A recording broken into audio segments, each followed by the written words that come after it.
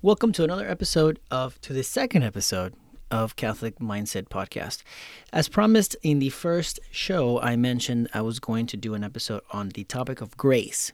I believe this episode is important because it's going to lay down the foundation of the work that we're going to be doing with this podcast. I'm basically going to do a summary of the movie that I saw in the website Formed. If you haven't checked out Formed, it's a Netflix for Catholic movies and books and shows, educational material. There's a bunch of stuff there. You should check it out. So there is a show called Grace. It's just a short movie, 30 minutes, and it describes grace in a way that has transformed my view on what it means. It has transformed the way I look at the Mass, I look at the Eucharist, I look at my day-to-day life. I see it as important to share it here because you're going to understand everything else a little slightly different. And if you already know this definition of grace, great for you. But in my case, it was the first time I heard it in this way. So here we go. Welcome to Catholic Mindset Podcast, where we will explore Catholic fundamentals. I am your host, Alejandro Cervali. Join me as I explore the plethora of knowledge of our faith. Every part of our being is created in the image of God, including our minds. We must begin to imitate the mindset of Christ Jesus. What we learn here, I encourage you to contemplate, practice, and incorporate. We will look into the basics, prayers, traditions, histories, and practices used by our church to gain union with Christ. I pray that what you learn here enriches your heart and soul. Please subscribe to the podcast and sign up for our newsletter. Information in the show notes. All right, so as explained in this movie called Grace in Formed, it talks about grace in 3 words. Share divine life. These are very powerful words of love. Shared divine life. It explains that shared divine life is our Father sharing His life with us. God implants His life in a way within us and transforms us. By means of His life, we are able to know Him, to love Him, and serve Him in this life. Sanctifying grace is what we get when we are baptized. This is when God infuses His grace into our lives, allowing us to share in His life. Think about the union that is being proposed here with this term.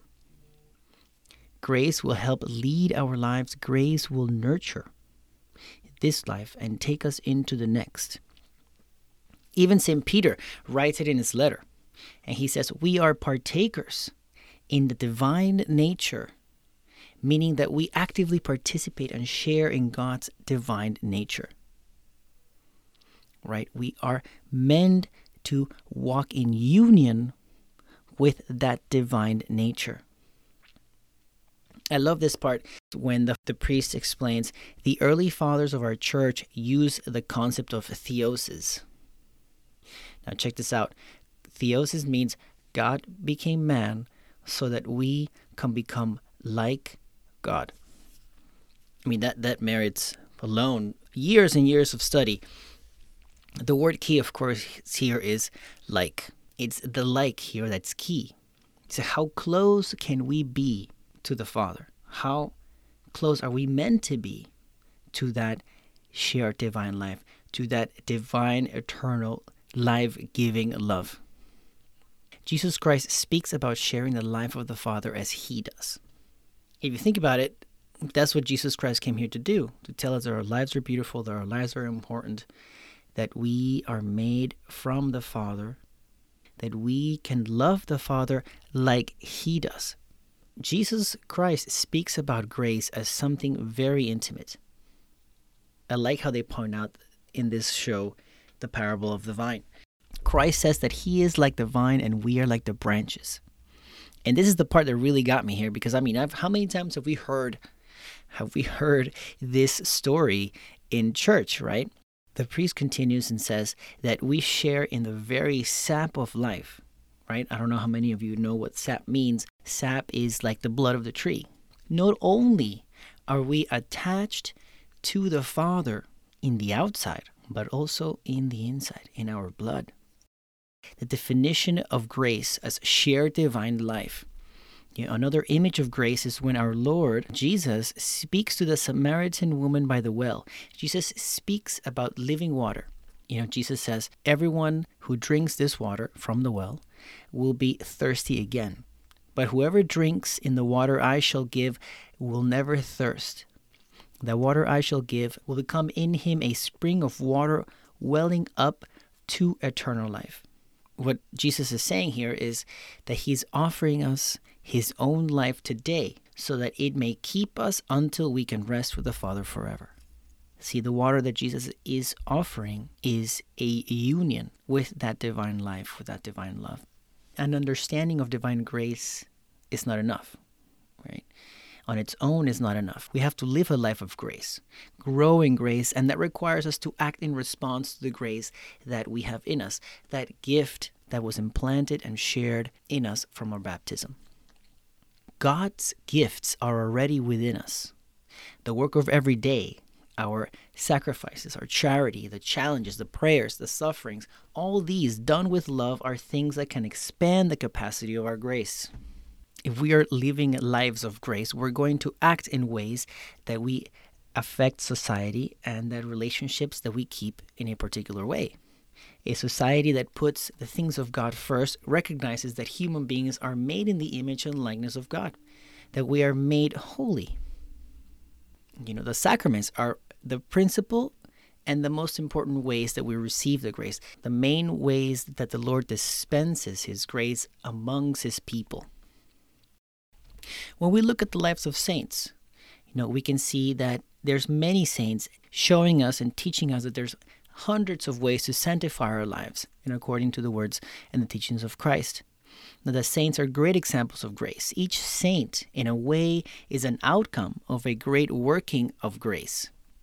So the priests in this movie continue teaching us that these saints have allowed the gift of grace to be fully fruitful in their lives. And the beauty is that you have regular people, men, women, children, married couples, priests, nuns, kings, soldiers, and more. All these have allowed grace to work in their lives and sanctify their lives in their day-to-day. In this show, they tackle the question, can we lose the state of grace?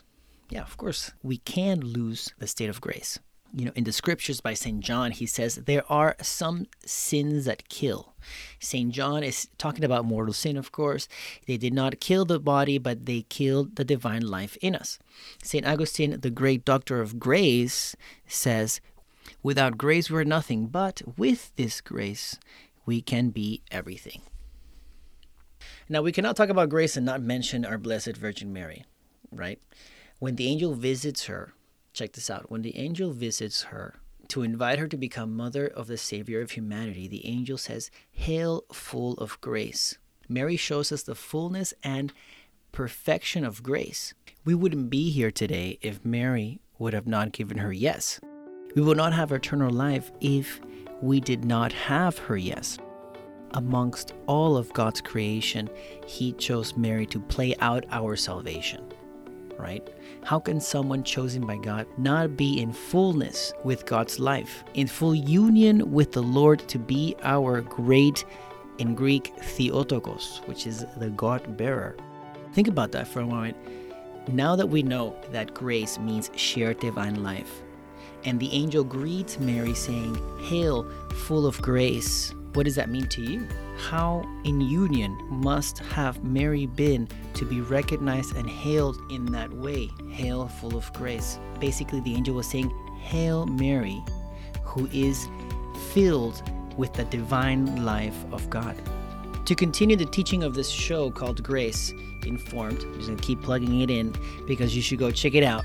It concludes by saying that the work of our Christian life is to cultivate the garden of our lives and to have a full flowering of grace. It is by grace that we become what we are meant to be. It is essential that we understand grace and how it plays in our lives. Grace makes us compatible with God, and it's in this life that we have to gain union with Him. Without being in a state of grace, when we move to the next, we cannot gain eternal life. We tend to underestimate the gift of life itself, and we sometimes underestimate ourselves. Christ teaches us the opposite. We have been created for greatness and to be great lovers of our Lord. Christ wants us to walk with Him. Every Christian is called to sanctify their lives. Grace allows us to participate in the eternal life of the Almighty Father. This is another part that I like about this show. Grace is not a superpower, but a super love. God works through love, humility, and fruitfulness in grace. It is the super love from God in us that will move mountains. I encourage you to go and use this definition of grace when you go to Mass, when you take communion, when you see other people, when you share with your friends. Grace is shared divine life. It's yours. Take it. Live it.